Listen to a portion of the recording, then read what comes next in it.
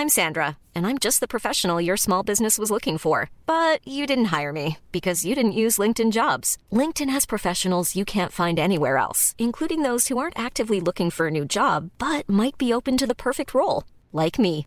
In a given month, over 70% of LinkedIn users don't visit other leading job sites. So if you're not looking on LinkedIn, you'll miss out on great candidates like Sandra. Start hiring professionals like a professional. Post your free job on linkedin.com/people today. Wow. Nice. Yeah. What you're hearing are the sounds of people everywhere putting on Bombas socks, underwear, and T-shirts made from absurdly soft materials that feel like plush clouds. Yeah, that plush. And the best part? For every item you purchase, Bombas donates another to someone facing homelessness. Bombas. Big comfort for everyone. Go to bombas.com/ACAST and use code ACAST for 20% off your first purchase. That's bombas.com/ACAST. Code ACAST. Millions of people have lost weight with personalized plans from Noom. Like Evan, who can't stand salads and still lost 50 pounds. Salads generally for most people are the easy button, right? For me, that wasn't an option. I never really was a salad guy. That's just not who I am. But Noom worked for me. Get your personalized plan today at Noom.com. Real Noom user compensated to provide their story. In 4 weeks, the typical Noom user can expect to lose 1 to 2 pounds per week. Individual results may vary. Hi, welcome to the Kindness Podcast. In this episode, you are really in for a treat. My guest today is international English cricketer Liam Plunkett.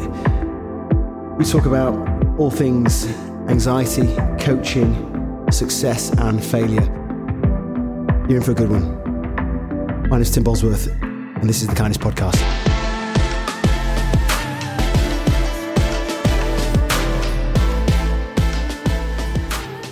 Well, hi, welcome to the Kindness Podcast. My name is Tim Bosworth. I'm really excited about this one, to be fair. My next guest is an international English cricketer. I first met Liam Plunkett, for those of you who don't know who he is. And when I first met Liam, what struck me, on first impression, he's very tall, very sort of Superman-esque. He's got that kind of look about him. But what struck me about him when he came into my restaurant was that it's just personable. Someone who would take the time to sit down and talk to you and listen to you.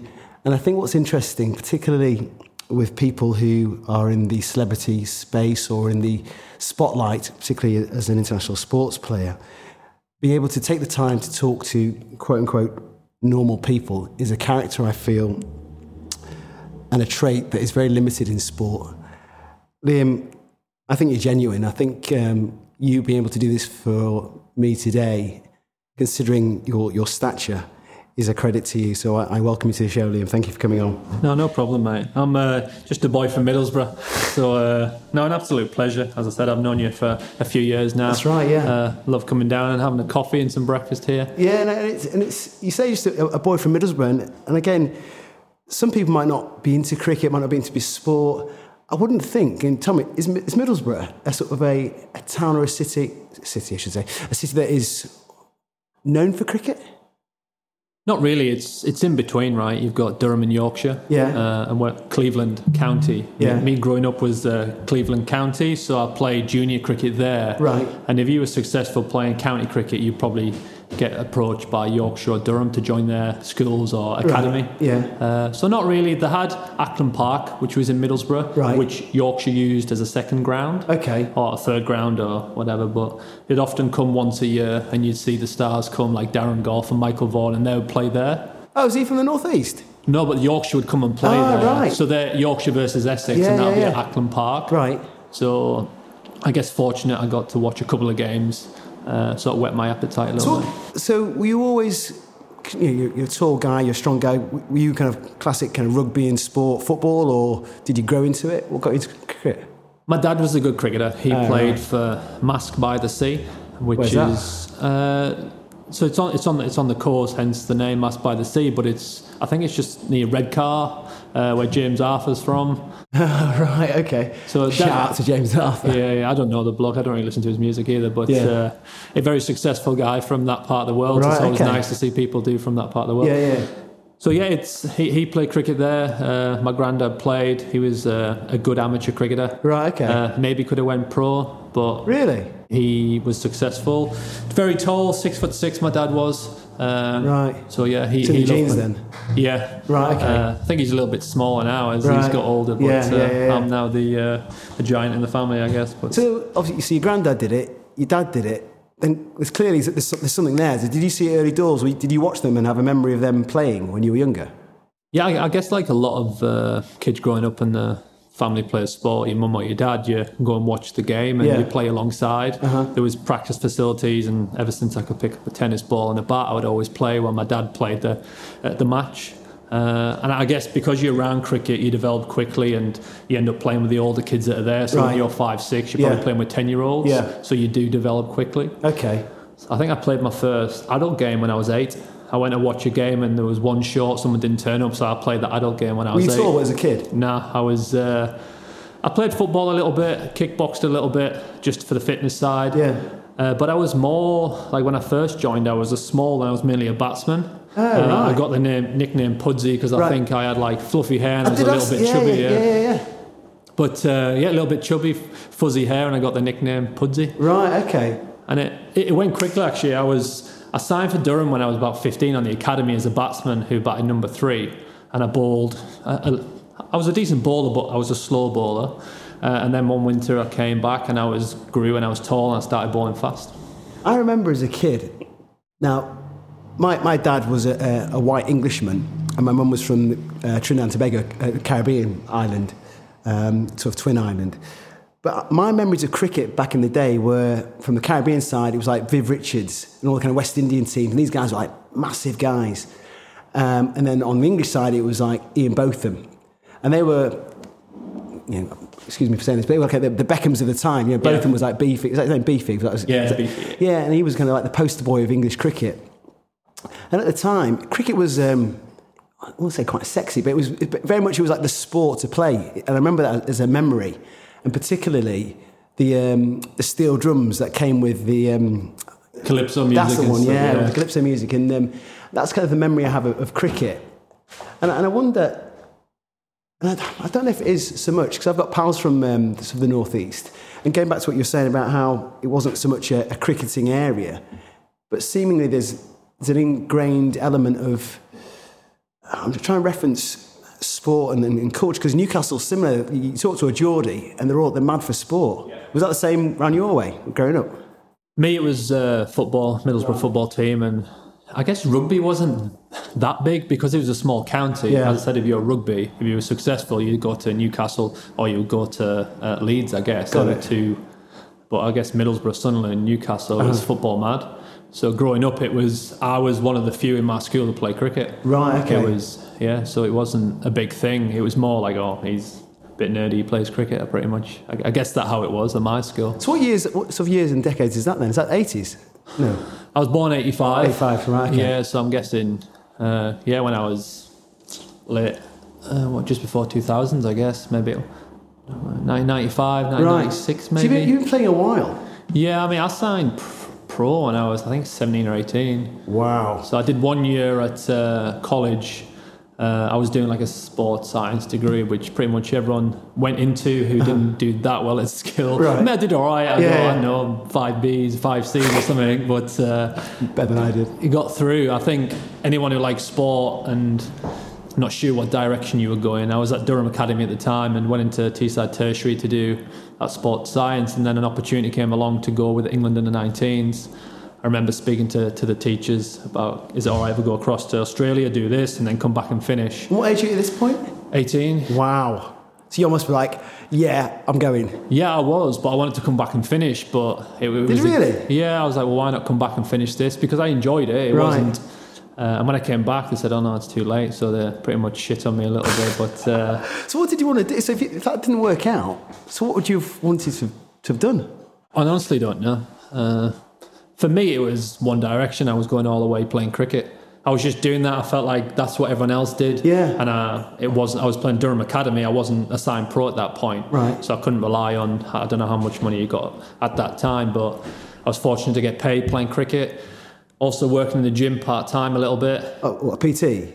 not at that point. I was just sort of helping out. I guess sort of a PT. Oh, right. I think I did some work experience from college at this gym, and they said, "Oh, do you want to stay on and do some work?" So that was fun. I enjoyed the fitness side of stuff. So did you go to Australia then? Went to Australia, yeah. It was amazing too. When I was... What was that like? Yeah, so you were 18? Yeah, I think I may have been 17. I was playing for England in the 19s a year or two early. I remember that. But yeah, it was amazing, obviously, being on that long-haul flight. Yeah. I remember playing on, I think it was Cathay Pacific Airline, and I remember playing on the old Super Mario for 20 hours on the plane. Had you flown before? Yeah, as a kid, we went on holidays to Mallorca and stuff like that, but not when you sit long haul, not when you have to go 10 hours and then another 14 hours. And so for you, and you represent, let's say, the family, was it kind of, boy, done good? He's going to make it for us. Did you feel like, I'm doing this for the Plunketts? Not really. I think it was just take it in your stride. Right, It was like, all right, there's an opportunity. My dad was obviously proud as punch. My mum proud as punch. Yeah. But it was like, they would show you at certain times they're proud, but it was just like, all right, it's a great opportunity. You should do it. Right, okay. And I think he was always great and he encouraged me and stuff, mum and dad. But it wasn't like, oh, this is the final, you've done well. It's just like, well, all right, we'll go and play cricket and see how this goes. Right, interesting. Yeah, but you know that he's watching every game or listening to he would have, if it wasn't televised, he would have got up at 12 and listened until 8 a.m. in the morning in bed. And would you be conscious of that? Particularly when you touched on your granddad, say, playing and your dad playing. And often in sport, particularly sports people who are very successful, there is an overriding arc of the matriarch or the kind of father figure that's either hasn't made it, so they pretty much batter the kids, not literally, but to get them to do it and live through them. Did you ever get that sense and pressure? No, never. Okay. No, never. I think if I said to my dad, I don't want to play anymore, and my mum, they'd be like, all right, fair enough. Whatever, as long as you're happy. And I guess in relation to this kindness podcast, that was them down to a T. Interesting. They would do anything they could for me. They would take me to cricket if I didn't want to go to cricket, which I always did. They would never put pressure on. My dad was just happy that I enjoyed going to watch him, and then I was good at a sport. But to be honest, I don't think I've ever asked him and said to him, did you ever thought I was going to become a professional? How did you see it playing out? Because my family sort of rules is if everyone's happy and healthy, we're all good. That's just the way we are. Nice. Yeah. How old are your folks now? In the 60s. Okay, still young then. Yeah. To be honest with you, like, in terms of role models, and I said this when I was doing interviews before, and they're my role models, to be honest, because they've been through issues themselves. My mum's had cancer 3 times. Oh, right. My dad's had liver transplant, kidney transplant. Wow. He had cancer himself. Wow. And they never, like, complain at all. Like, you never hear them complain. So they would obviously hide stuff, and if I was away playing cricket, they wouldn't tell me anything. They would just get your head down and do it. So amazing people, very fortunate. That is really interesting, and it does touch on the kindness piece, because a lot of people, I think, can view how people view the world through their experiences. So if people have gone through loads of shit or have gone through loads of hardship, some people crack and break, or on the other flip side, some people want to tell the whole world about their pain. And clearly your folks are just kind of like, okay, let's just get on with it. It's tough. Let's just get on with it. And I think what's interesting is that when I look at my folks and, growing up myself, similarly, I've got children now. I look to my children and think, I wonder what they see and view the world like. And I try and act in a way that my parents did to me. So don't worry, you can do it. You touched on be happy. That's mega. Yeah, that's a credit to them. Wow. And the encouragement to do it. Yeah. And it's never any fear of failure. I don't want to pull out loads of cliches and stuff like that, but it was, we'll give it a go. Yeah. Like, if it doesn't work out, it doesn't work out, but you'll learn from what you've just failed at. Or if you haven't, you'll crack on. I think in my career, I've probably learned a lot more from failing and making mistakes outside of the stadium. And as grown as a person, you learn a lot from them mistakes. So, as a sportsman, particularly a sportsman who is in the public eye, you're saying you've grown from failures and you continue to develop from failures. How do you handle that? And particularly in the public eye, if you mess up, and you think, "Oh, I didn't do that thing." Yeah. Where have you got that kind of resolute? It might be your family, but where have you got that resolute kind of? Don't worry, I'll go again. I think, as you've just said, a lot of it comes from my family, but. Early on when I first started and you make mistakes, there wasn't too much social media kicking around. Right, okay. Obviously you had Facebook and stuff, but I made a couple of big mistakes when Twitter came around and that was splattered everywhere. It is what it is, right? You're in the playing public, or just being out and about? doing something out and about. Right. It's in the public eye as well, obviously, when I was really young. Yeah. Doing that kind of stuff, and don't need to go into it. People can look up online. It was like a drink driving incident when I was younger and stuff like that, and I don't know. You make mistakes. Yes. And obviously from that, but then you're labelled like a bad person, and which is, I guess, at the point people are angry because it is, looking back at it, it's a terrible thing to do. Yes. And I would never ever do it. Again, like you learn from your mistakes. Sure. So. But yeah, being in the public eye, I remember we went to Australia after that happened, and I was in that limelight of the Australia-England Coliseum, and then I don't know. It's the people who generally say stuff online who abuse the crap out of you pretty much are the people who are sat on the bed playing PlayStation or eating Domino's pizza and stuff. So I feel like you need to be in a negative mind space to then write something online to abuse something else. Agreed. So as I've got older and played a lot more and been in the public eye and probably wisened up a little bit, you just ignore it. It's some of it like... But how do you do that? If you're in a good mind, right? If you're in a good space and you're like at home or you're having a glass of wine and like, you can just laugh it off. Some of it's funny. Oh, that's pretty funny, but I would never take it serious now. And do you laugh it off because you know the truth? Yeah, a lot of the time. Okay. It's like when people comedians or go on stage and you vision the crowd naked to make it easy or whatever. A bit like that. It's like putting yourself like that kind of makes sense frame. But it is tough as a youngster. I went through a period. I played for England and then hit a block where I struggled big time. I struggled with my action, struggled to perform. And everything was easy up to that point. Not easy, but it was like a natural thing. I trained hard, worked hard, but then I hit a point where some days I would go to bed dreaming I'm going to wake up and make a fool out of myself. I can't bowl the ball straight. It's going to be on live TV. Really? And then that was when I was in the limelight playing for England, and people watching it, kids and people like cricket, are watching him like he must know exactly what he's doing. He's turning up. And then in your mind, you're going to bed thinking, I'm going to embarrass myself tomorrow. And you felt that? 100%. Wow. And it was a full circle, actually, because when I first played, I was excited to be there. You're playing with your role models. And I just watched the Ashes, as I said to you before, I watched the Ashes like everyone else, and then I was on a flight with them a month later. So you're with your idols and you're just happy to take part. That was my mindset. Right. Maybe I'm happy to take part. This is amazing. And it lasted for a few years. But I think when it came back around, when I rejoined England 7 years later, it was like, I can win a game. Got it. I went to bed. The first time I got picked for England after 7 years was the best I'd slept in a very, very long time. Wow. Crazy, isn't it? So is it that you were at peace in a sense? You kind of like, okay, I can do this. Yeah. The period, that 7 years, I don't think I watched England at all. Like I maybe watched clips and like I want them to do well, but I guess I was jealous a little bit because I wasn't there. I always want them to do well. Like even now after the World Cup and I haven't played since, I want guys to do well. I want you to go out and perform. I want you to get man of the match as a young bowler coming up. But at that point, I was like, I can't watch it. Like, I let myself down. I should be there. Maybe it's the fact that I let myself down and I felt I should have been there. And do you think that you had the skills to be there then, or did those 7 years make you go, right, come on, Liam, focus. Let's get on it. Let's get focused. Let's retrain or whatever you need to do to make you better? I think I had them. I just needed to unlock it and find a way of doing it. Okay. And how did you unlock it?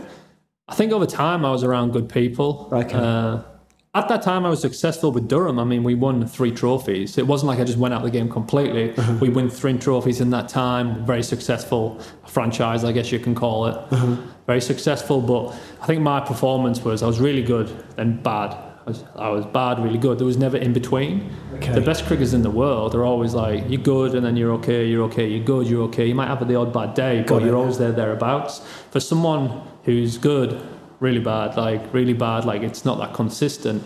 It's quite a luxury to have in a team, to pay someone or to pick someone in a team. Oh, to have that okay player? So you're saying you're an okay player? No, I was good some days. Got it. And then some other days I would turn up and struggle. Right. And you can only have so many then in a team. Like, So, I mean, it's like characters, right? Like when you're looking after a team or coaching a team, it's knowing what's going on with England. Like Ken Pete's obviously legend, and it was come across in the press that he's hard to deal with. But can you have that in a team because he's so special, and you manage it. So it is, yeah. I mean, at that point when I did get dropped, I wasn't good enough. I was just more disappointed in myself. Got it. And then, but you must know, I think a lot of successful people must know what they're good at, and think knowing that they're good at something almost drives them on. But the perception from other people is their own marker. If you're good at sport, as you said, it comes easy to you, fine. But you're almost competing against yourself, it seems, from what you were saying, that you knew you should be doing better. Yeah, absolutely. And I think you speak to a lot of professional sportsmen, or in life in general, if you're battling against yourself before you turn up for work, you've lost the battle anyway. Yeah, if I'm running to ball at someone and I'm thinking about this arm, this foot, where's this ball going to go? As a batsman, you should be laughing because I've already lost the battle. Interesting. Some days it'd work and you just bolt like a magical ball and get like a superstar out. But it's like, can you do that again? Can you be consistent to do that again? So it's a battle between yourself. And you got to a point where, again, I'm not big on the cricket, but you got to a point where you could just go auto, just do it and do it and do it and do it. I think a lot of things in that. I came to a point where I was more consistent. If things didn't go well, I know the day after they could. I didn't put myself under too much pressure. I just learned to love the game again. It was when I moved to Yorkshire, some good people, some good coaches. Yeah, I just love the game. Some good friends. I rekindled with one of my best mates who played England 19s with Andrew Hodd. He'd signed for Yorkshire the year before. A guy called Jack Brooks signed for Yorkshire, who I moved in with. He became my best man at my wedding. Yeah. So that group of people, and it was enjoyment, and I got back to winning ways, and I then projected and played for England again and did better than the first time. And I think you get a bit older and smarter and you're more relaxed about yourself. You know yourself a little bit totally. better. And that's interesting you say that, because that does lead us on to that first question, because you had a nice core network of people around you, seemingly, and that research has shown that the network that you associate yourself with is a direct projection towards who you are or who you might become. And that kind of first question that we ask our guests, along those lines of that peer group, the friends that are kind to you or support you. And I ask you this, Liam, from your childhood with your granddad and your dad supporting you, your parents supporting you, your key friends supporting you, obviously there's a kindness element there, right? Yeah. If I was to flip that on the other side, they were there to support you. What's your view on kindness? And obviously that's one of the basis of the question, but what's your view on kindness? We all have a different view on it, but what's your view on kindness? What does it mean to you? I guess I'm trying to be relaxed and talk about it, but I actually wrote a note down on it. So I didn't forget a little bit. It wasn't a big thing. It just, I think kindness, it means a lot of things. It's like when you love someone, you show them in different ways. You could write a love letter, you could send a text and all that stuff. So for kindness to me, it's saying hello to someone, smiling at someone, opening the door for someone, saying your please and thank yous, doing something for someone else to make the day better. Go out of your way to do something special for someone and not ask for anything in return. So that for me is, as I said, it's a lot of things. I feel like I could say what kindness. Well, and do you think that people, and it's a great list, and people should sort of almost just take note of that. And this is the basis of the show. It's for me to try and find out, is there a pattern to kindness? Is it giving you time, saying please, saying thank you, which I think everyone should, most definitely. I don't think people do, and particularly in the world that we live in now. I don't think people do. And I'd like to get your thoughts on why you think people perhaps aren't kind, particularly in sport, obviously with what's going on in the world. Social media is ever present. You talked about when you first started out, it wasn't so mainstream, but why do you think sort of kindness is not the kind of the norm? In sport, I think sometimes kindness is showing weakness, isn't it? Right. And then you watch some stuff on like the MMA fighters and boxers, some of the kindest people you ever meet. Right, okay. Because they're probably so happy, like, I know I'm one of the best in the world. Like, I can be kind. It doesn't make me weak. But growing up, I guess, youngster growing up in sport, I think you would get mean a little bit, and it was only further on in life you realise by probably who were insecure about their positions at the club and probably worried about getting dropped, and they didn't want a youngster coming up and being better than them. Got it. But also I feel like now with, people just looking down, and I'm the same, I do the same, is you're looking at your phone, you're too busy to do it. There's so much going on in the world, and you're just walking around. Like sometimes you might forget to say, "Oh, thank you very much," open the door for someone, or just smile at someone. It could be like an old lady down the road, or like a kid or something. But and also it's a bit, without sounding insane, just like, obviously if you see like a little kid that's cute and you smile at it, sometimes you feel weird because you don't like the people looking at you. Like, well, it's a cute kid at the end of the day. I'm just trying to be nice. Yes. And I think So where did that pressure come from? Obviously it's a social pressure, but do you think that we live in a world now where there is a pressure to perform, to be on all the time? It feels like that, yeah. I mean, I can only, from my experience playing sport, you're constantly in the limelight a little bit. Not so much now, but with England and stuff, and you put a foot wrong and you messed up. So you're conscious of that when you're out and about? Not too much. I mean, cricket's not Hollywood, right? So it's not playing for England football. I guess when you're the World Cup and stuff, that was pretty big for this country, which was nice, but generally people were just nice to you. It wasn't too much like negative stuff. And do you think that's to do with the period in which you played and the social media that wasn't around, or do you think that it's just cricket as a sport? The last few years I played for England, it was amazing because it was a successful team and you're doing well. And I guess it's the first time in a long time we were so successful over a period of time. England is successful, but in chunks before. We had 4 years where we went to number one in the world, and it was nice. People were turning up expecting you to win. Got it. I guess it's a tricky question, isn't it, about why people... Obviously, there's so many nice people in the world and stuff like that, but it maybe is because everyone's so busy and you feel like your spare time, your head's not up looking around, you're in your phone. So do you think people are born kind, or do you think they learn kindness? I think a bit of both. Okay. I guess the way you're brought up as well a little bit. I guess it's people from all walks of backgrounds. The way you're brought up and stuff. It doesn't mean, I guess... You can be kind and sometimes you just don't show it because the way you've been brought up, it doesn't sort of project that. Right, okay. You could be, in your head, you could think, oh, like, that's really nice, like, I'm really grateful for that, but you just haven't projected it. So, you mean projected it and said that thank you? Okay. So, if you're brought up in an environment that isn't kind, will you then grow up to be unkind? Or, I think you touched on, you said it, a bit of both, or do you believe that it's your environment and you can develop and change and it's everything else around you? I think of course you can change. Yeah, I think you can change. There's obviously you got genetics and stuff, but you can sort of rewire them a little bit to a certain extent. If you grow up and you've got some great friends and you go to school and you're around certain people and that's what they're like, they're kind, and you sort of rub off with them. It's a bit like positive energy, or if you go to cricket and you've got a guy who's so hard working in the room, it's infectious. You're like, I want to be like that. So I wasn't a great trainer. My family wasn't the most athletic. This is not my family was. I'm just saying in general. Yes, yeah. But you're like, I want to be like that. Then you turn yourself into that. Mm-hmm. There's obviously stuff way above my head when it comes to the genetics and all that kind of stuff. But I feel like certain stuff you can. But there's certain people who maybe just oblivious to it. And as I said, they probably think, oh, this is really nice. I really appreciate that, but just didn't say it. Yeah, totally. I think, and more so now in the world we live in where we're always on, there's data to prove X, Y, and Z, that kindness can be measured. And there's definitely scientific evidence you can measure kindness in terms of performance, or you can measure kindness in terms of how attractive it makes you feel.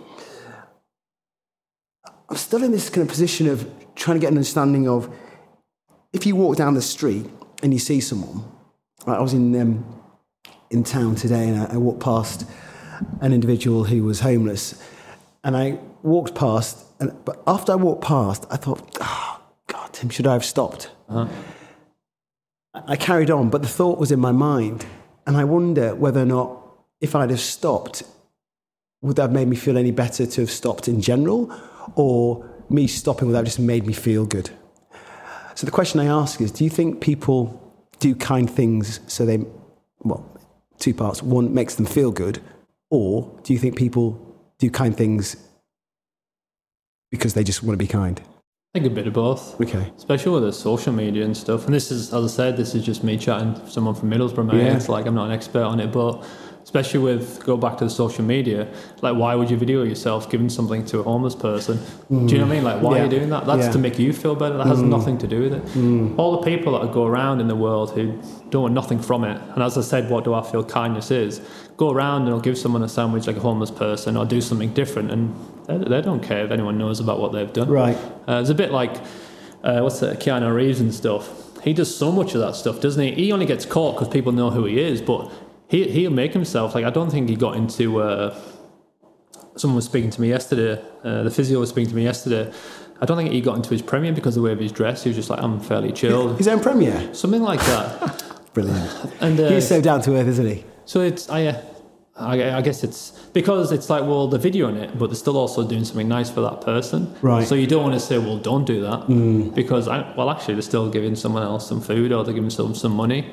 So it comes across as being disingenuous, though, don't you not think? Yeah, it does. And you're like, well, why'd you video it? But at the end of the day, like, at least they're getting money or food. Oh, so the homeless person you're saying is like, I don't care, I'm getting food. Yeah. And it's like, it's not a great look, is it, for you to video it? But whatever, if you want to video it, that's on you, but they're still getting looked after. So it's like...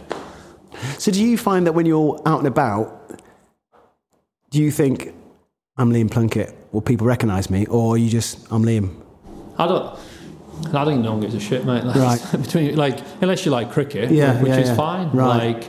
And I guess depends when and where it is. After the World Cup, you get recognised a bit more. You can walk around for a year and a half and no one cares. Yeah. You can be in the middle of America, where obviously I spend a lot of time, and someone will pop and say, you play cricket. So I don't think anyone's really bothered, mate. It's nice to be proud of what you've done and you've won something like that, but I think, I don't know, it's quite, I don't know, you need to take that away from you, especially if you're starting a new job. You've got to leave your baggage at the door. It's good baggage, but you've got to leave that behind you. Like, as I said, no one cares. You're coming in, no one really cares about. They've got their own problems. There's so much in the world going on that people have got their own problems and own jobs to worry about. Totally. I think when you look at it now, it's like, I'm just glad that we did something and the country got behind it, and they got to witness something amazing. And you mentioned before that you're moving on to the States. Do people know, two parts, do they know about cricket? Are they into it over there? And do they know you, or is that the part of the reason for going as well? A bit of both. Okay. A lot of expats, or a lot of Indian, Pakistanis, I think Australian, South African, people from West Indies, a lot of them have moved over there. Right, okay. Whether it's they've went over there to study and stayed on. But I think the general people who are like the American sports fans who grew up American purists in terms of the sports side, I think a lot of them don't know at all. In America, it's that kind of standard, like baseball, American football, those core sports. Mm-hmm. And didn't it happen with, obviously in America they call it soccer over there. Yeah. But once they get hold of something and there's a load of money put into something, then they'll get behind it. I hope so, mate. And there's been money invested into it. Right. So I'm going there pretty much. They did similar to baseball, minor league, major leagues. Uh-huh. So this year just gone, they did the minor leagues, which was pretty successful. Next year you got the minor leagues and the major leagues fits on the back. Got it. So if they do, in terms of, it's a short format game, so they're not going to take the 5 days out there because people fall asleep through it, especially coming from the American sports. If you show a T20 game, which is like 3 hours long, Got it. if you show that an environment where there's a lot of runs scored, the ball goes into the stands, and I think that will grow the crowd. Right, definitely. And they do it right with like the fireworks and I know whatever's going on, the acrobats and all that flying stuff outside. Doesn't that turn into, I'm sorry to jump in there, doesn't that turn into, well, I suppose it is, it's entertainment, isn't it? Yeah, well, that's what you want. Right. The best people do it. And right. We had the 100 this year, new competition, which was successful. But if you look at the IPL and you look at the Big Bash, where they play at huge stadiums, it's just done really well. Right. And that attracts people. Yeah, if something's got glitter on it, then they're drawn to it. You're right, to be fair. And I'm not into cricket, but I imagine any sport, like you say, I think they do it in rugby. It's rugby sevens, isn't it? It's just something that is quick, it's sharp, it's engaging, it gets the crowd going. So you're excited about going over? Yeah, I am. Are you? It's a new role. Obviously, I'm going mainly as a player. I'm going on a holiday first. Right. Then obviously I need to get my visa sorted. So I'm going on a holiday for a month and then coming back, try and get my visa sorted, all that good stuff. But it's the role of maybe being in front of a laptop a bit more than I'm used to be in terms of planning and prepping. Oh, right. Okay. So you're crossing the line almost, right? A bit of both. Right. I'm going to play for 3 years, but alongside that, I'm going to coach and play, run some strength and conditioning side of stuff, which is, I managed to get some of them badges along the way. So sometimes it's nice to be able to link in the strength and conditioning with cricketers and bowlers, because that's my expertise, I guess, as a player. I'm not an expert coach, and you'll always strive to be that. But as a player, I've played a long period of time. I feel like going to uni and doing a job, I feel like you've got your doctors in cricket, right? That's what I've sort of gained over the last how many years. So you want to help people, but alongside that, I want to play and be competitive. So it seems to me, and just listening to you talk, the impression I get, and this might not be from an outward perspective, you're very articulate. And I don't know. The first time someone said that, I appreciate that. You've been interviewed for countless of times, and no doubt asked about cricket in general. But as I'm hearing you very much, you know the sport. You're very down to earth, and I think that's probably why we got on initially. You're I think very humble, because if you talk to someone who knows cricket, they've heard of you. But for the listeners who haven't heard of you, I definitely get a sense that you're very articulate, you know what you're talking about, there's a clear structure and focus about where you want to go in terms of your playing career and then perhaps your training and managerial career, etc. This layering I'm interested in, has this bit always been there, or have you learned to think what I'm trying to say, have you learned to almost plan and structure what the next sort of goal is or challenge is? No, I think in terms of cricket, you have so much time on your hands, and probably only the last few years that I've took advantage of that. You get told growing up by ex-players, listen, you probably should do some other stuff, should maybe do some courses and look into getting online uni and stuff like that. But your plan's there, you have to be here at this time, you've got to wear this, you've got to be on this bus, this plane. And I guess for a period of time, that's what you did. Got it. It's only, as I said, the back end where I started structured, well, what can I do in this lockdown? What can I do in this time? But in terms of planning and stuff, it's something I need to get better at. Right, okay. Stuff like this, I don't mind doing. Right. I enjoy doing this because you're talking and about your past experiences, what's going forward, a different subject like the kindness podcast. Yes. This kind of stuff, I feel like it's been a part of me. The next stage, which my wife's the master at, is the planning and getting things together. And probably like yourself in terms of running this place, you've got to know exactly what's going on. That's something I need to get better at. But that excites me just as much as the playing and coaching, because it's completely different to me. But to give yourself credit, I think you've probably got those skills there anyway, just listening to you, because it seems very formulaic in terms of what needs to be done. There's a guy called Simon Sinek, and he wrote a book called Start With a Why. It's all about how you might know... you might not know how to do that thing, but you know why you need to do that thing. And it seemingly, just from talking to you, you know that, okay, going to the States now, get the coaches, you know why you want to do that next, it's Liam phase 2 or life chapter 2. You've got an idea of where that place is going to be. You don't know how you're going to get there, but you're taking the steps, it seems. So have you been to America before? In terms of? Just cricket and just holidays? No, obviously, Amelia being there. Oh, right, okay. Right. Yeah, obviously, I've been back and forth for 15 years. Oh, right, so you know it. Yeah. Right, okay. So that, for me, the transition, I think I always wanted to be... England will always be home to me, Middlesbrough will always be home to me. But I've always thought I'd end up in America. I just never knew. Yeah, because obviously... Your partner's from... Yeah, my wife's from there, and she's happy there, and I am. I love where we stay in America, Westchester. Got some good friends there and stuff like that. But what's it like? A bit like this. A bit like a smaller version of Harrogate. There's a uni on one side of it, but it's very like little coffee shops and little microbreweries and real nice restaurants. Nice. It's kind of cool, yeah. Obviously, it's all blocks like in America, but they block it off, so then the roads are all the restaurants outside. Nice. They actually filmed Marley and Me there, actually. So, right, okay. Oh, I get an impression now. Yeah, that kind of feeling, yeah. So it's funny, isn't it, how it's happened, because when I first met my wife 14, 15 years ago, and we were dating and stuff, and as time went on, it was like, well, after what we're doing towards the back end, I think I could have continued and played here for another few years, right? But it was towards the back end of my Surrey contract.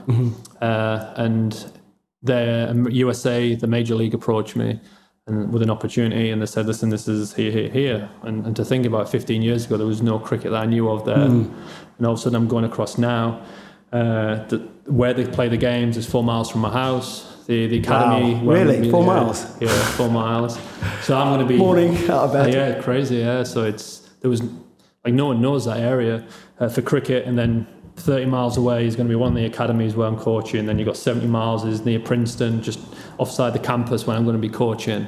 And to think about if someone offered me that 15 years ago, I wouldn't have believed that. It's crazy. So what kind of coach is Liam Plunkett? Still working it out myself. As I was doing, I was on a coaching course today on a classroom online and stuff, right. and it's, what kind of coach are you? And I think it's... Do they ask that? I think, well, what kind of coach? What's your philosophy? What kind of coach do you want to be?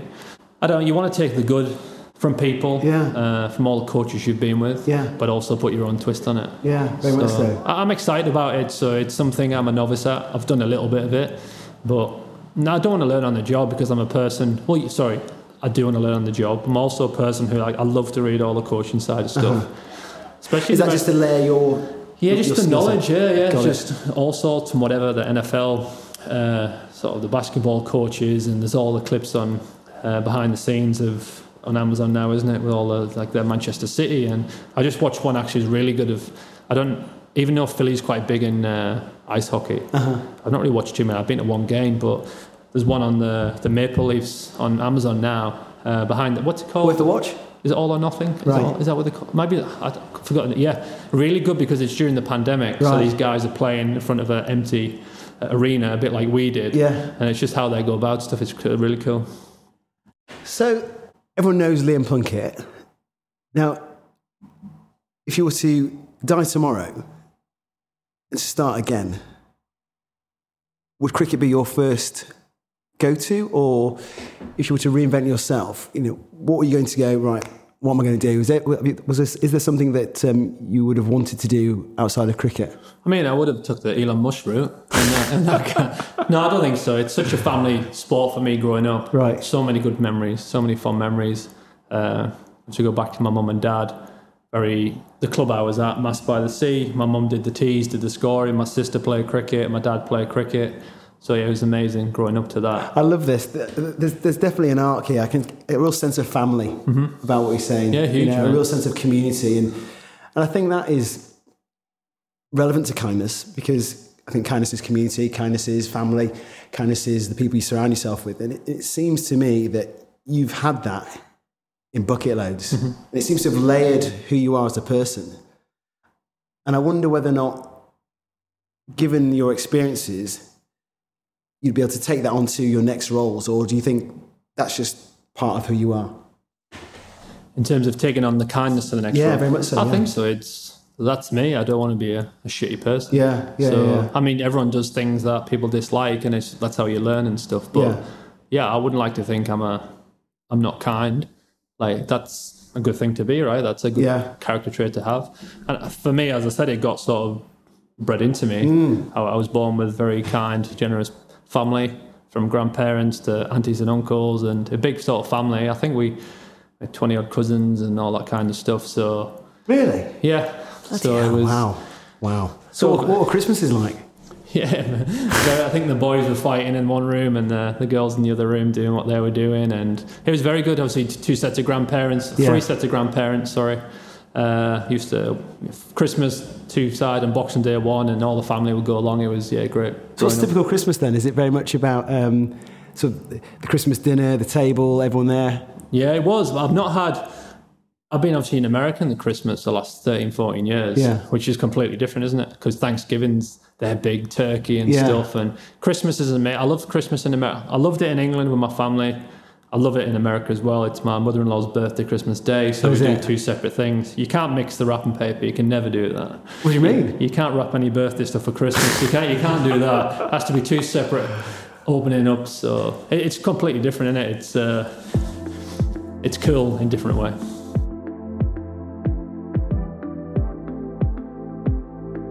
Well, the question that we ask people is, if you were to die tomorrow, what would you do differently to be the kindness in the room? Now, that can be quite formulaic, but effectively, it's about starting again. But the reason why that sounds formulaic to me now is because you've given me a layer already of your background. It seems to be that there seems to be a real core level of kindness and affection around you, from your granddad to your dad and to your mum. Whereas if you'd have played this story of, I grew up and it was hard, it was tough, and there was really tough growing up, then that would have framed an arc of, kind of like in a film, like a character arc of almost like the origin story of how that person that was broken turned around and became the superhero that they are. Whereas I think maybe you were a superhero already. Maybe that layering, like any good parent who reinforces to their child or their children that you can do it, you're the best, keep going, is there already. And that's the sense, which is why the question sounded very formulaic, because when you ask someone, okay, if you were to die tomorrow, what would you do differently to be the kindest in the room? One would suggest that there was no kindness there before. Whereas getting a sense from talking to you, it was there already in spades. It was there already, which is... I think obviously when you prepped me a little bit for this as well, is I did think about that. And sometimes you do go into a room and you're not always... sometimes you might avoid someone or not say thank you and please and stuff, maybe because you've got issues going on at work or with family and stuff. And I think sometimes it's so hard to be able to switch off when you go into a room and not pass that on. So for me, switch off in terms of being Plunkett grumpy or in a mood and stuff. Because I come in here now, just say we're not doing a podcast, and I don't know you guys and whatever, and I'm just cranky. It puts people like in a bad mood anyway. Or if you were working here and I was just like, yeah, all right, cheers, mate, just give me a coffee, whatever. Do you know what I mean? It's I do. I think for me is sometimes you have your issues and stuff, but can you pause that for a minute while you go in here and be like a decent person and stuff? And as I said, just because it's your bad day, it doesn't need to be someone else's bad day. Yeah, totally. So what can people learn from, obviously you've done the coaching thing, and the interesting thing about coaching, to coach a coach or to become a coach, you're learning to be this type of person, to almost put a sort of system in place so you can become a coach. I think you're already there. I think you've got the framework of a good person. Yeah. I don't know if you agree or not, but I think you've got the basis of a character trait that I think from a coaching perspective is there. Now, I don't know what the methodology or coaching mantra is about what to do in terms of how to be a good coach, but I think being a people person helps, and I think you've got a sense of that. Yeah. I think I say lucky because I went through a period, like a lot of people, I went through like bad anxiety and panic attacks and stuff like that, but I'm actually grateful for mine. I had mine when I was struggling with England and stuff, and on the outside I probably was going out a little bit too much and still training hard, but then burning the candle and doing this. I got anxiety real bad trying to get on a flight from Newcastle to London, Philly, and I just had to get off the flight because I like soaking wet anxiety and stuff like that. Anxious about what? I don't know. Well, that's the panic attacks, the first time I ever experienced that. So I went through that whole period of going through that. So I guess that sort of built you up as a character as well. Right. So when you say a people person, I felt like it took me a long time to get back to that. Because I was a youngster, like out and about, and could have done this fine. Then it went to a period where I'd get so much anxiety about meeting one-on-one or in a team environment, and I wouldn't get it in a stadium full of people. I could walk on that and not feel anything. So it was the one-to-ones that made you anxious. Yeah. Crowds of hundreds of thousands of people, you're like, I'm on. And I think that was, looking back now, it's like, because when I got dropped from England, I was in and out of the Durham setup, and they were doing well. As I'd played, we won leagues and stuff, but I was inconsistent. So in the back of your mind is like, is my career ending? Probably going out a little bit too much. I see. I've got a long distance relationship. Got it. Like mum and dad were sick a little bit. So like, and all of a sudden something hits you. But I guess I am fortunate for that, as I said, because when I did sort of started like doing not therapy and stuff, I did speak to people, sports psychologists, and I'm open about that. I'm fine with that. And I did meditation stuff like the Headspace app and all that good stuff. I sort of learned more about myself in that time. And then cricket, just the fact I'm focusing on cricket took that away. So I think that whole period of being through that will help me coaching. Got it. Yeah, definitely. That I was trying long-winded get back to that point, but what you're saying, I think all that stuff will help me be a better coach. Without a doubt. Yeah. Without a doubt. And I think failure, this is just my own worldview, and I've said this before, I personally believe wholeheartedly that failure is a good thing. Yeah. I think if you can fail. If my kids don't do something and they fail, I'm like, you know what, brilliant. fail because it layers you. There's a guy called, you should definitely have a look at him. There's a guy called David Goggins. Have you heard of this guy? Yeah, I've actually, you know what? Tell me you've met him. No, nearly. Wow. I'll tell you what, so I was massive, I think I came across some Joe Rogan podcast and then he was, obviously, what he did is read his book, and audio book when I was in Melbourne, when I was going out walking and running, and then, so we have friends who have got a beach house. I sound like a rich friend, but it's not. My friends in the States. They do really well, but I'm just saying, so they're very fortunate. We go down, stay down there. Sure. And it's on a dock, the beach is over one side, and then I remember getting up, I was doing some workout, some skipping or something, and he ran past the road, and I was like, that's David Goggins. And then what it is, it's called 7 Mile Island, I think. Okay. So you're just going... Yeah. The guy is an absolute animal. I knew it was him because he had his shirt off and he was just trudging along. Yeah. And I was like, For those of you who don't know who David Goggins is, he's, and excuse if I don't reference this correctly, but an American Army soldier or... no, it's the SEALs, isn't it? That's right. SEALs, it's the Army SEALs. And the backstory to a book he wrote called Can't Hurt Me is just absolutely phenomenal. Like you, Liam, I read it and I was just like, well, no excuses. I can't pretend it's so tough. Because this guy, David, and David, if you're listening, please shout us out. We'd love to have you on the show. He is, without a doubt, one of those people who will hear your excuses, and there's nothing wrong with saying you're tired or you're upset. He'll acknowledge that, but he'll say, okay, keep going. Yeah, just crack on with it. Yeah, get on with it. And that's the bit about the kind of the failure bit I was talking about, is that we all fail. But in today's society, I think maybe it's the world we live in with social media. When you fail, I think a lot of people now are like, oh, well, that's me done. And they give up quite easily. I don't know what your view is, but I think a lot of people give up too easy. It'd be boring, wouldn't it, if everything was so easy and successful? It'd get tiring, wouldn't it, if people being like, oh, we won this, we won this, we won this, we won this. Yeah. Well, how did you get to that point? I don't know, we just turned up and played. It's like, well, with you getting beat in a certain situation or you having a bad couple of months at work, well, how did you get back to being the best you can be at work? As I said, it doesn't have to be sports, but I guess that's all I know pretty much. So, yeah, failing's massive, mate. Think of all the times. So what's the biggest failure you've ever had? In terms of... I don't know, it could be... In sport, I mean, we got beat in a World Cup final in India against West Indies in front of 110,000 people. Wow. And but that failure then, obviously, it was a different format, that was T20, but it was the same sort of bunch of people, bunch of guys who then went on to win the World Cup 2019, and it was sweeter. So that moment where you've lost, and you know the eyes of the world looking on you, you're a successful guy, are you like, let's go again. Yeah, or it's like, oh, it hurts. Okay, next. What's your... 100%. You obviously you want to win, but you're getting beat by a team that's successful as well. Right, okay. I mean, to get to a World Cup final, it's hard to get to that point.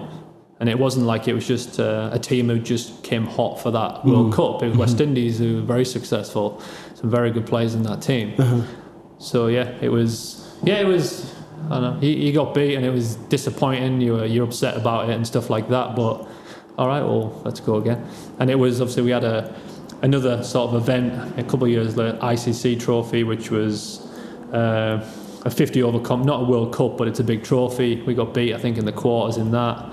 And then we just kept on going. How do we get better? There was nothing. Who says that? Is that the team and the management that says, collectively, how do we get better? Or is it all there's always a leader in the pack? I think everyone in that team. Okay. Everyone in that team, we were on this journey where it's like people are an excellent, but they still turn up and get better. Right. Obviously, Stokesy, Ben Stokes is obviously well known and successful.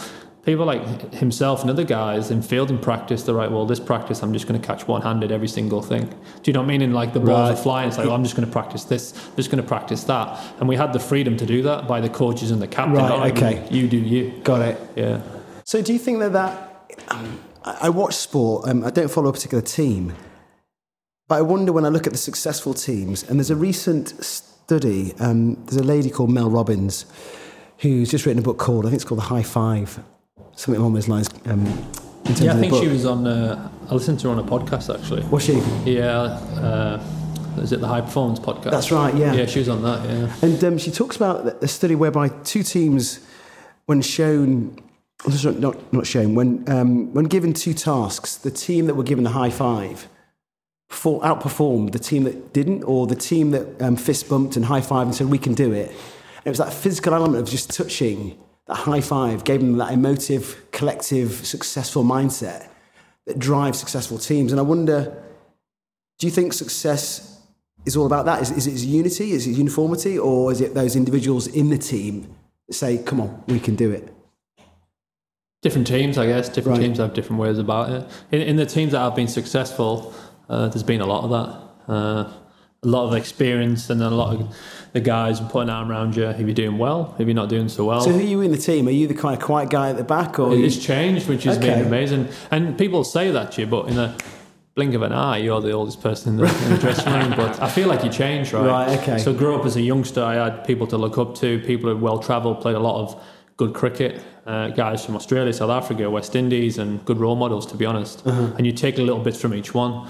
I don't want to be that person. I don't want to be, someone else, right? You just want to take these best little bits. Got it. And it's very, you take like the on-pitch stuff, but also the other stuff, like it's very family-orientated. I'd love to be like that kind of person. Uh-huh. His family's first, but on the pitch, well, actually, he's not as good as training as him. I'd love to be, I want to take that from him, that from Got him. it. He practices more than everyone, I'll take that from him.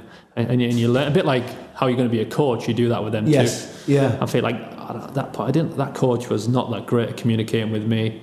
I felt like I was on eggshells the whole time. Right, I see. I feel like you can't really be like that anymore. I feel like it's more, especially with the way the world we live in now, is that mental health side of things is right out there, isn't it? Yeah. So you got to be careful with your words, and which is fine because it's just the way we are now. Not too careful, because I think there's times where things need to be said. And as an owner, as a manager, as a coach, as an entrepreneur, as a businessman, as a husband, as a wife, etc., sometimes you have to hear the shit. You have to hear the bad stuff. Because if you're constantly being told you're fantastic, there's nothing wrong with praise, but as a coach, like you say, you're on to your next sort of chapter, sometimes you have to call it.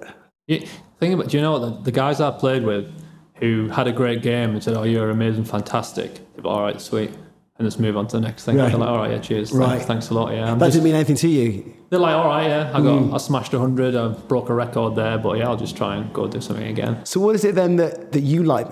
Do you like that wasn't quite right? Do you like wanting to work on the thing that you know wasn't good? I don't know. I was a person, I used to call the ballers the ants, because like you turn up and you feel like you're doing the grunt work. So it was like some of the guys get the glory and stuff, which is fine. Like I want someone to go and smack 100 off 30 balls. So that's the batsmen with the kind of glory boys. Yeah. Okay, right. And I was like myself and Chris Walks. I think, who else is in that? There's a few of us like, let's just go to work. Let's just like, I don't need no like plaudits or nothing like that. If they come, amazing, but like just get our head down. Let's just like run into the wind and do this job for the team. Got it. I like that. I like that side of stuff. So in that environment, I felt like I'd be someone who was quite positive. I would say one-liners to make people smile, just have good banter. But when it came to work, I would try and be the fittest in the team. I'm not saying I was, but I would definitely try to be. I'd go out and just not complain about anything. I wouldn't complain. I would just enjoy the process. If it didn't go well, it didn't go well. If it went really well, it went really well. I would just crack on. Like that. So would you say it's very much a hero mentality? It's like, we can do this. Yeah, and I think if you're on a team, I feel, and wherever you do, if you want the other person to be as good as they can be, and if they get applauded.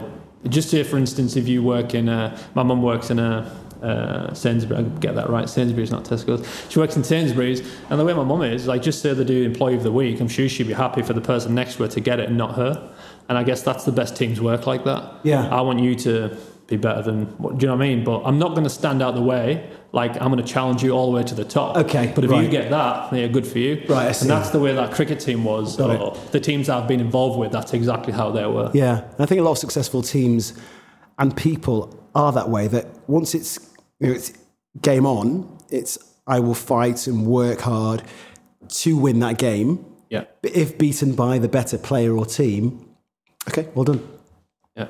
No, really, really good. Really good. Now, I think, I don't know about you, I'm just... So I was just looking at my notes. What have you said? No, nothing. What did I say? I was just looking to make sure I was trying to it's hit all my bullet points. No, I think what's interesting is that through this journey and this kind of exploration, the idea behind it was Is there a pattern to kindness?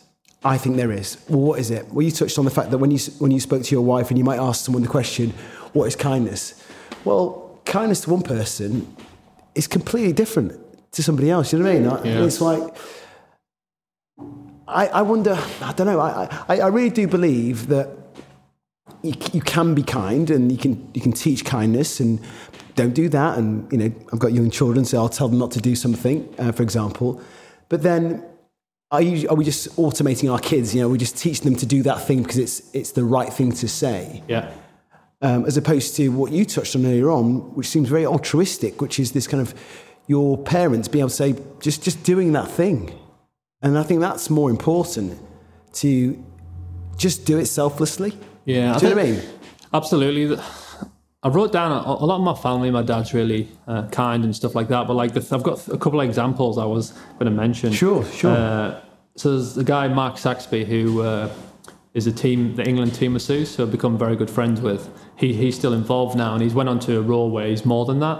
A lot of the guys will go to him with the problems and stuff, and I'm not, like, forgive me if you listen to this, like, I'm not 100% sure what his title is now, but he on tour, where Pakistan, India, South Africa, wherever we went, he would make every single person, like when you're checking into a hotel, whether you're an air stewardess, whether you're someone who's cleaning the dishes, mate, he would spend like so much time speaking to them.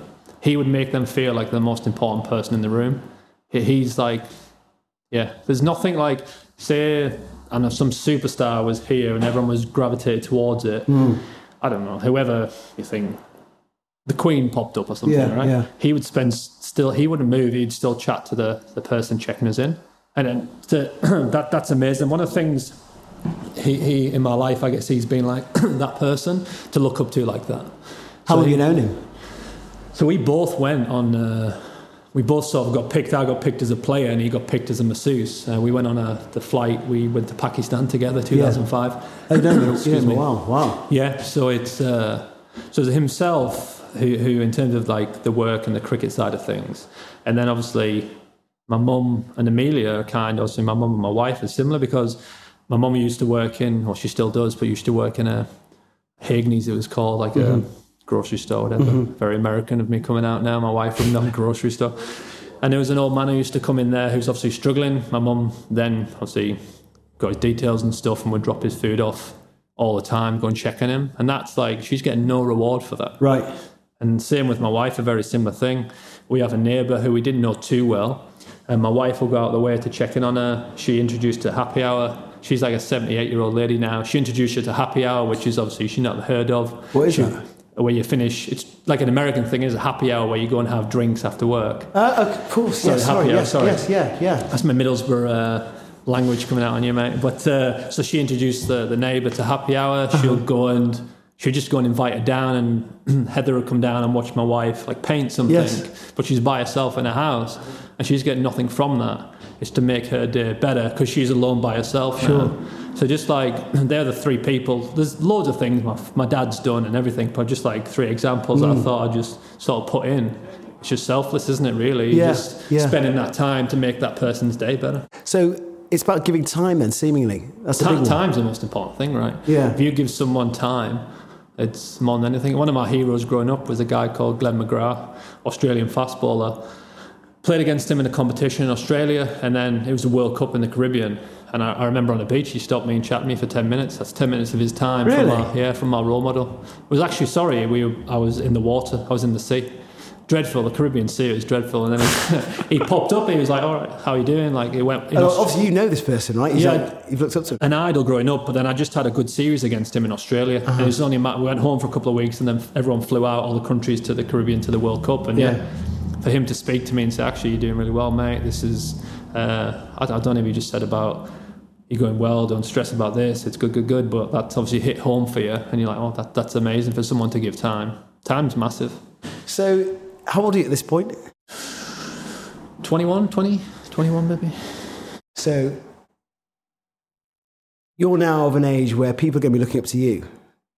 Yeah, I guess so, in terms of, as cricket, yeah. I've not played that much, obviously, the last year or so, but I guess, yeah, if I'm playing, people do look up to you. I guess your experience, you've been successful at what you do, what your role is. So it's always nice to have people look up to you. I was very fortunate, even though I was injured the last year, I didn't play much at all. I sort of did some coaching, mentoring with Surrey, with the second team guys, the younger guys there, and also with the Welsh Fire team, which was a new competition. I got injured, but they said, do you want to stay on and do the mentoring, coaching there? So you've done all that then? Yeah, I did that already. So okay. The mentor for me it's good, isn't it? Because you're not trying to change the wheel, so to speak, and you're just having a chat with the guys and you're there for them if you want help. I'm not trying to cloud anyone's vision, especially in competition time. You're there for, all right, well, yeah, what about this? What about that? They'll come to you. I'm not trying to put it on you. And does the mentoring allow you to tell them your opinion, or does the mentoring give you a structure to allow you to give your opinion in a framework? I feel for me, the best is to give options. I'm not telling no one to do anything. Right. So I can say, well, actually, this happened when I did this, but we're also different. So maybe this option, what do you think about this option? Do you not like that? All right, well, don't do that. You don't have to listen to. It's not written in, you know what I mean? Yeah. So, yeah, well, here's a few options. What do you think? All right, look, I can help you with that. Or not. So, Liam, fantastic. I think, again, just listening to you, I think you're fantastic, mate. I think just listening to you about what you say, I think you're going to be a fantastic coach. I think you're going to, obviously, you're married to Amelia. You've got a good one there. And definitely shout out to your parents, because it's seemingly a pattern of kindness that's come early doors, from your granddad and your dad and your mum and everything that you've gone through. And obviously, if you move on to your next chapter in the States, I think you will bring a level of calmness, a level of authority and a level of professionalism and a level of respect that I think a lot of people, particularly within sport, perhaps don't have.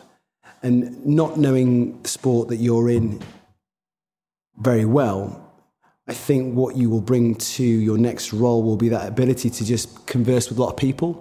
And maybe that's come from your view of the world through your parents' eyes, through your wife's eyes, through your sporting eyes, so that you can almost give people your time, which is what you touched on before.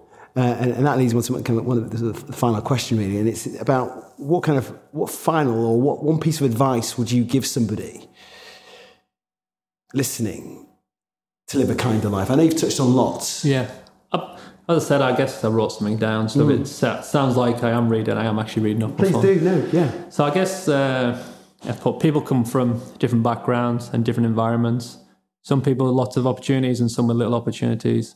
Some people from poverty and some people from royalty. Don't judge a book by its cover and give everyone a chance. Also be willing to get to know someone and learn about them and treat them how you want to be treated, with kindness. Love that. I absolutely love that. Liam, with that being said, you have been the kindest in the room, pal. It's been an absolute pleasure. Thank you for this. It's been a pleasure, mate. And as you said, it's something you've just started, and I feel like that's what we need, mate. It's nice to have this approach. There's a lot of shit going on around the world, and people, as I said, on the phones, including myself, and sometimes skip by without being kind. Or you've heard stories where people have.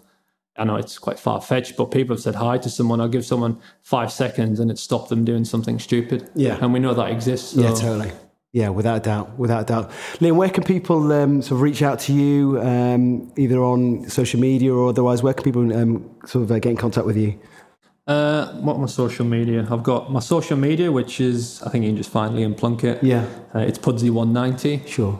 My Twitter is Liam628. And I tell you what, if there's ever going to be a book about you, I think it's going to be an absolute bestseller. I really do, and I'll certainly be the first to read it. Again, Liam, you have been the kindest in the room. Thanks, buddy, for coming on. I really appreciate it. I appreciate it. All right, best of luck in the States as well. Cheers. Thanks, Cheers, Liam. guys. Take care. You.